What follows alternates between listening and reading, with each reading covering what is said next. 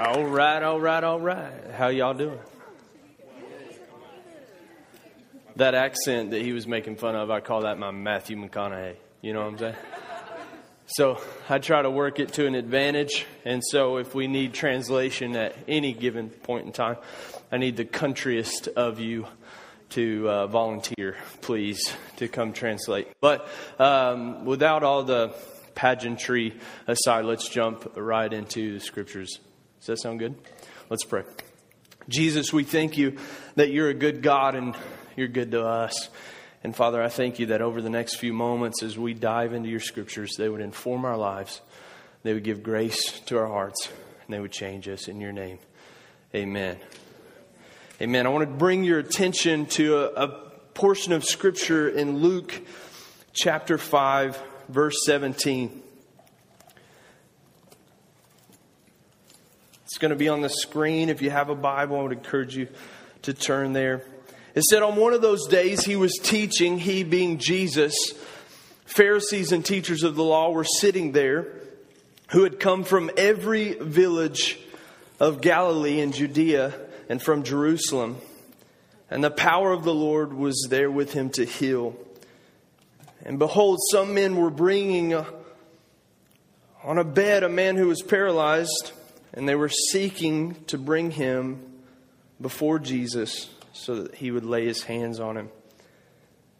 But finding no way in because of the crowd, they went up on the roof and let him down on his bed through the tiles into the midst of Jesus. And when he saw their faith, he said, "Man, your sins are forgiven." And the scribes and Pharisees began to question, "Who is this who blasphemes? Who can forgive sins but God alone?" When Jesus perceived their thoughts, he answered them and says, "Why do you question in your heart? Which is easier to say, your sins are forgiven, or rise and walk? But that you may know that the Son of Man has authority on earth to forgive sins." And he said to the man who was paralyzed, "I say to you, rise, pick up your mat, go home." And immediately he rose before them and picked up what he had been laying on and went home, glorifying God. And amazement seized them all, and they glorified God and were filled with awe, saying, "We have seen extraordinary things today." So over the past few weeks, you've been talking about what it means to be a good friend. And I believe you started the first week with friends don't let friends be fake. We don't let them wear a mask and put up a facade. We have tough conversations with people we care about. It means saying the hard thing that so people can grow up and do what they were called to do. And for you ladies, you know what that's like when you have a friend who just puts on something that they should not have. Or they decide to go with a new hairdo. You go, "Girl, what are you doing? What is that on your head? I love you, but you're not going out like that." You know, you have some hard conversations. And then earlier tonight, we talked about potential. And friends don't let friends miss their potential. We care enough to provoke each other towards good things. The Bible says this, that Jesus has prepared in advance good works for you to do. See, you were handcrafted by God. Specifically designed. You have your personality because you were supposed to have your personality. You have your gifts and your talents and your abilities for a specific reason. And with those talents and with those abilities, He set things in front of you for you to do specifically. And then there's a passage in Hebrews that says, let's not forget to gather together and provoke one another to good works.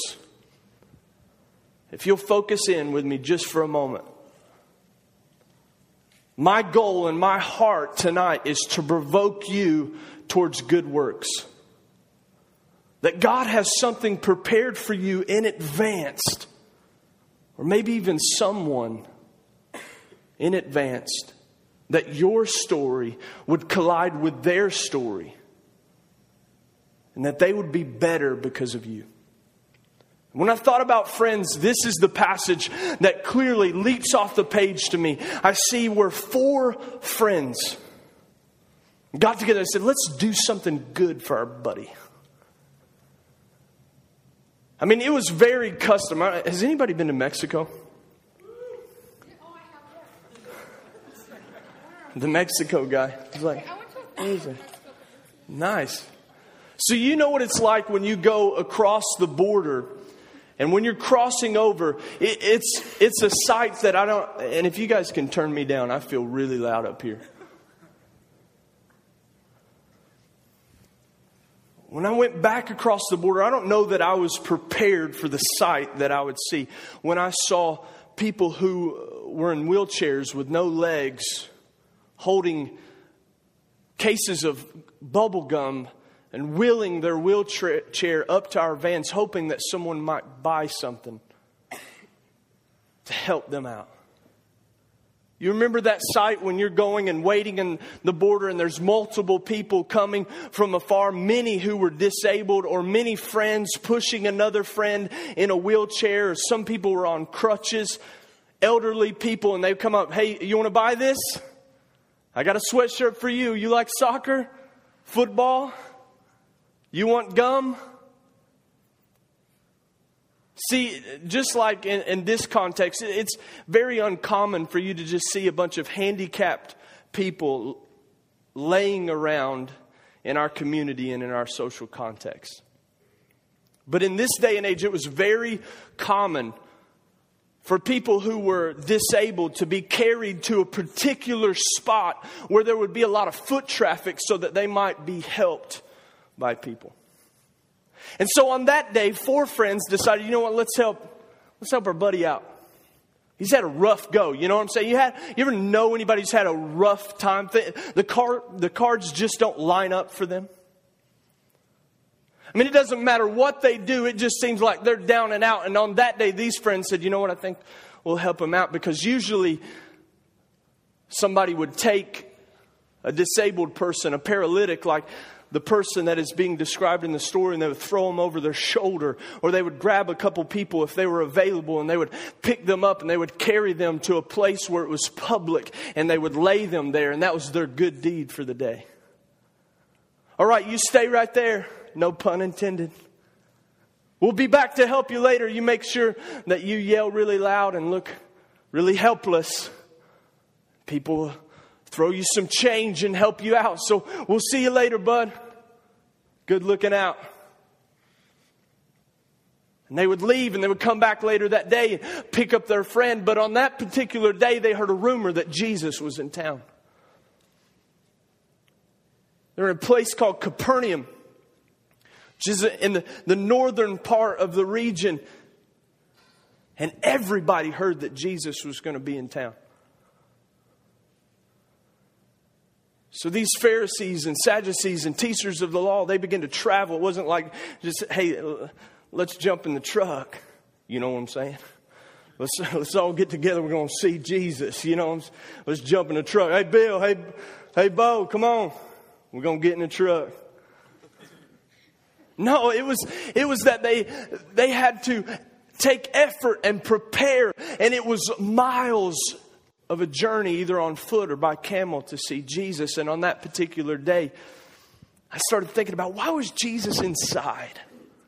It says in this portion of Scripture that they were in a house or a gathering place that was inside. Now, you would read other portions of Scripture where Jesus was outside so everybody could be there. Right? He fed 5,000 men, not counting women and children. So tens of thousands of people could have been there. And he fed all of them, and the multitudes were there, and everybody got a chance to meet Jesus. But for whatever reason, on this particular day, Jesus decided to go inside. And when they get there, it's kind of like, I imagine it was like a club. And I doubt many of you have ever been in one. You've seen some movies about them. You shouldn't have watched that, okay? You're like, don't judge me. You don't know me. How you can judge me? But there's like VIP sections. And when these teachers of the law showed up to see Jesus, they would have had what is called a seat. That was a sound effect. Thank you.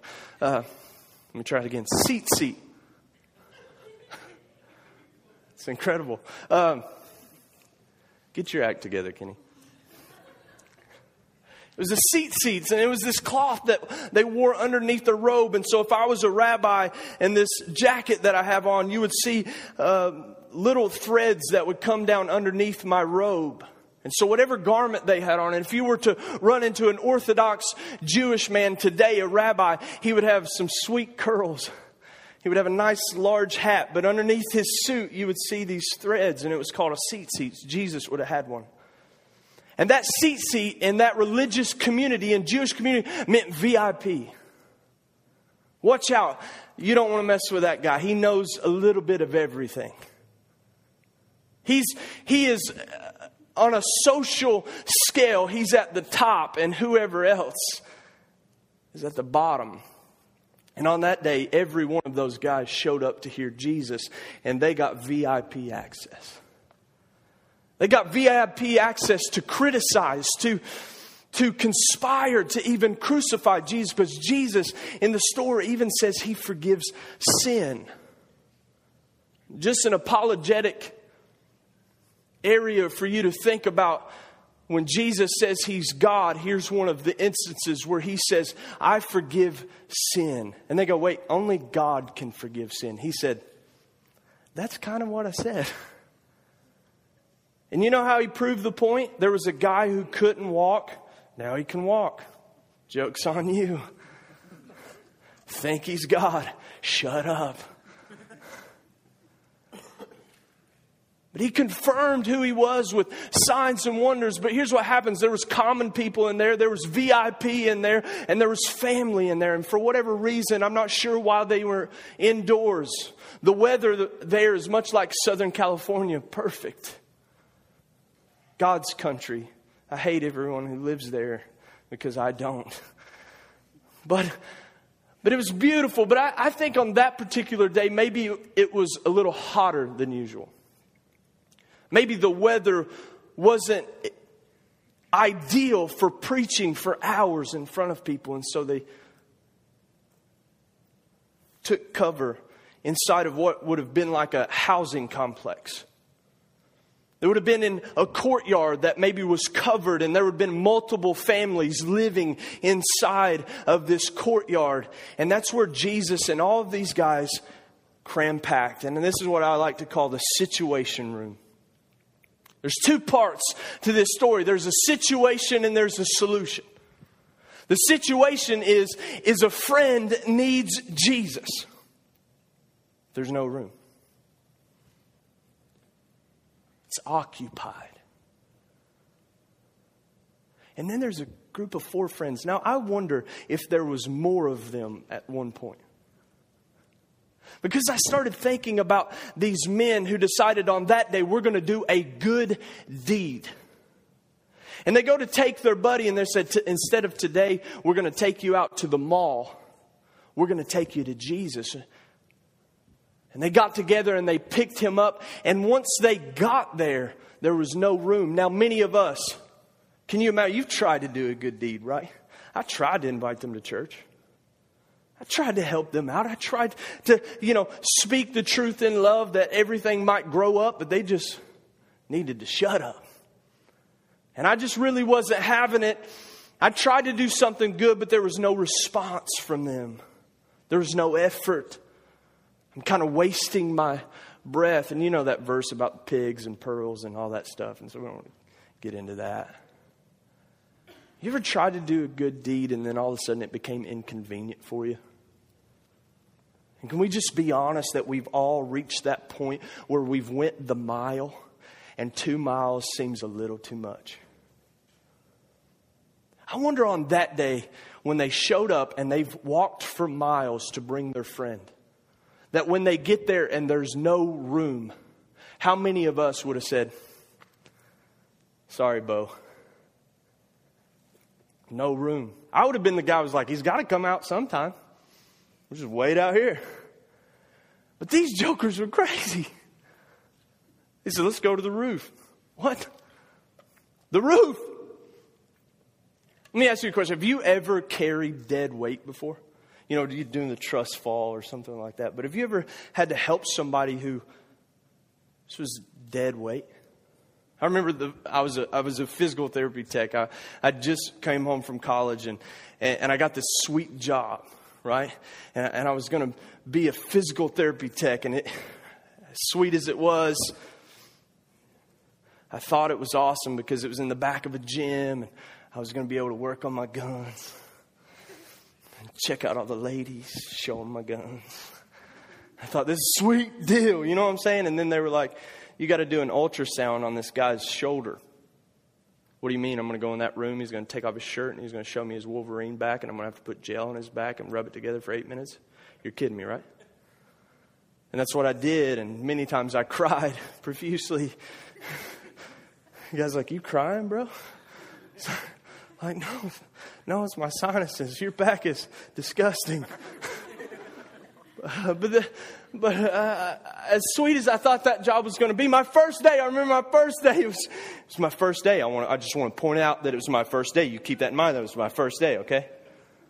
So I was there, and we would take kind of shifts at lunch, and 2 people would go, and then 2 people would come back, and I just got back from lunch, and there's a man named Duke, because that's just appropriate in Kentucky. And there's a man named Duke, an 80-year-old man who had been a paralytic for most of his life. And Duke was a guy, he loved Dukes of Hazzard, and he had a little cart, and he would just talk about, man, that was his car, like on the General Lee on the Dukes of Hazzard, and he'd just ride this little cart around, and he couldn't hardly move at all except for his hand. Now, when I left, Duke was in the General Lee, and when I got back, he was on the bed. I was like, how did he get on the bed? That's incredible. That's awesome. And then this chill comes over my back when the physical therapist looks at me and says, Sam, I'm going to stretch this guy's leg. And she's like doing Pilates on top of his leg and like practicing for the Olympics. And she looks over at me and says, you're going to have to get Duke off the bed and back onto the chair. And I said, to say what? You're going to have to get Duke and take him off the bed and put him back in the car. Okay. Now, my hesitancy was Duke was a man who had had some good eating in his day. You know what I'm saying? I mean, he had a good life of eating. I thank God for Duke and the meals that his mother cooked for him. But Duke was a big boy. And at that time, my guns weren't where I wanted them to be. It was my first day. You know what I'm saying? I hadn't got to work that out. But I went over to the bed, and she was trying to coach me through getting Duke off the bed into the cart. And I had this belt that I put around him, and I grabbed Duke, and I thought, oh, okay, all right, let's go, Duke. And, I was a basketball player, and I knew a little bit about a pivot move. And I thought, all right, so, bend your knees, get your back straight. Anybody... The ladies, where they at? Make sure they ain't watching. And then I grabbed Duke and I did this pivot move, right? But first day, okay, I want to remind you it was my first day. Somebody forgot to tell me that it might be a good idea to turn the chair off before I tried to put Duke in the General Lee. It was my first day, okay? So I got Duke, and when we do this pivot, now here I am with Duke. And as I do my nice fancy pivot move, my arm hits the control on the General Lee, and there goes the cart. And now I got Duke. And now my guns are starting to run out of ammo.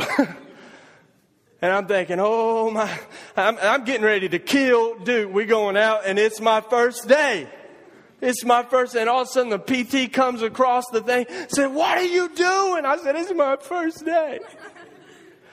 She said, we get him. Hey, no Dukes were injured in the telling him the story, okay? Duke made it to his chair, and I didn't kill anybody, and I got to keep my job. But when I started reading this scripture, I started thinking about what it was like to feel dead weight.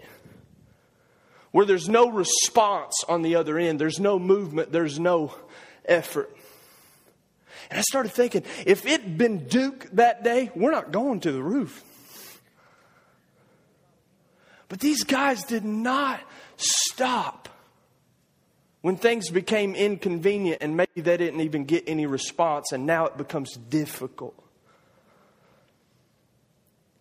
Because there's times in your life, see, the point of my message tonight as I'm closing is friends don't let friends miss out on Jesus. And see, those men had in their head that Jesus was the answer for their friend's problem. He didn't need a new spot. He didn't need a bigger bank account. He didn't need a makeover and a new wardrobe and a sweet hat and some sweet kicks. And you know what I'm saying? And a nice jacked up truck. That's not what he needed. He needed Jesus.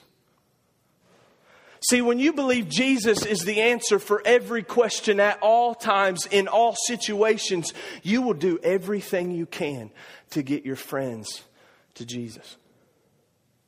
So you know what? We're going to go to the roof. And they begin to climb up in the heat of the day. They begin to tear the roof off and lower their friend in front of Jesus. See, sometimes you have to carry dead weight with friends who don't want to hear what you're saying. They don't want to hear about Jesus. They don't want you to invite them to the pipeline. There's no movement, no effort, no response. And you feel the dead weight of that friend. But see, friends don't let friends miss out on Jesus. They'll carry dead weight and they'll even tear the roof off. See, some people have a roof that's preventing them to getting to Jesus. They have a friend that discouraged them. They had a youth pastor that said something inappropriate. They had a question. They had a science class. They had somebody say something, or maybe they had a prayer that went unanswered. There's a roof. And friends will do anything to move and remove the roof that's keeping them from Jesus. And last but not least, they went public. See, it's one thing to go to a Christian school and have a Christian culture and Christian parents. And let me tell you, you are blessed to have both parents at home and live in a place where you come to church. That was not my context. You are an anomaly, and you have a greater responsibility.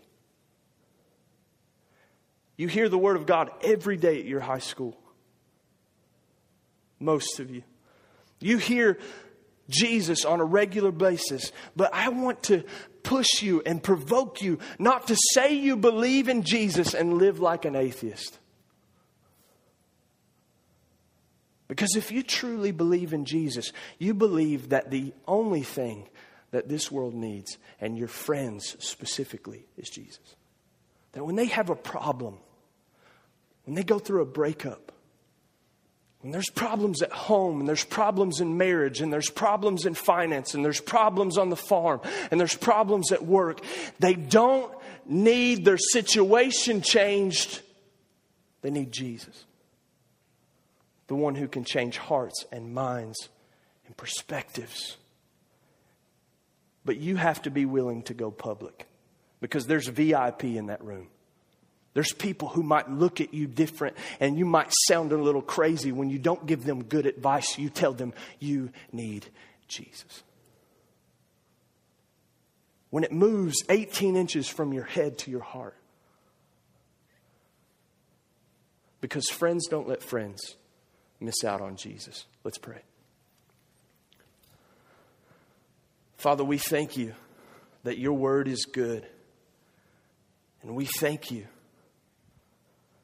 that you've given us the opportunity to hear your word and respond. Now let us take action.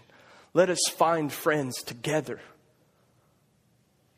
that we could change the course of history for someone else. Let us carry dead weight when we get no response and no effort. When people look at us like we're crazy and they don't move in any direction. Let us tear the roof off. Let us remove all obstacles from our friends getting to Jesus. And last but not least, let's say and act what we believe. Let's go public, no matter what it causes our reputation. We love you. We thank you. In Jesus' name, amen.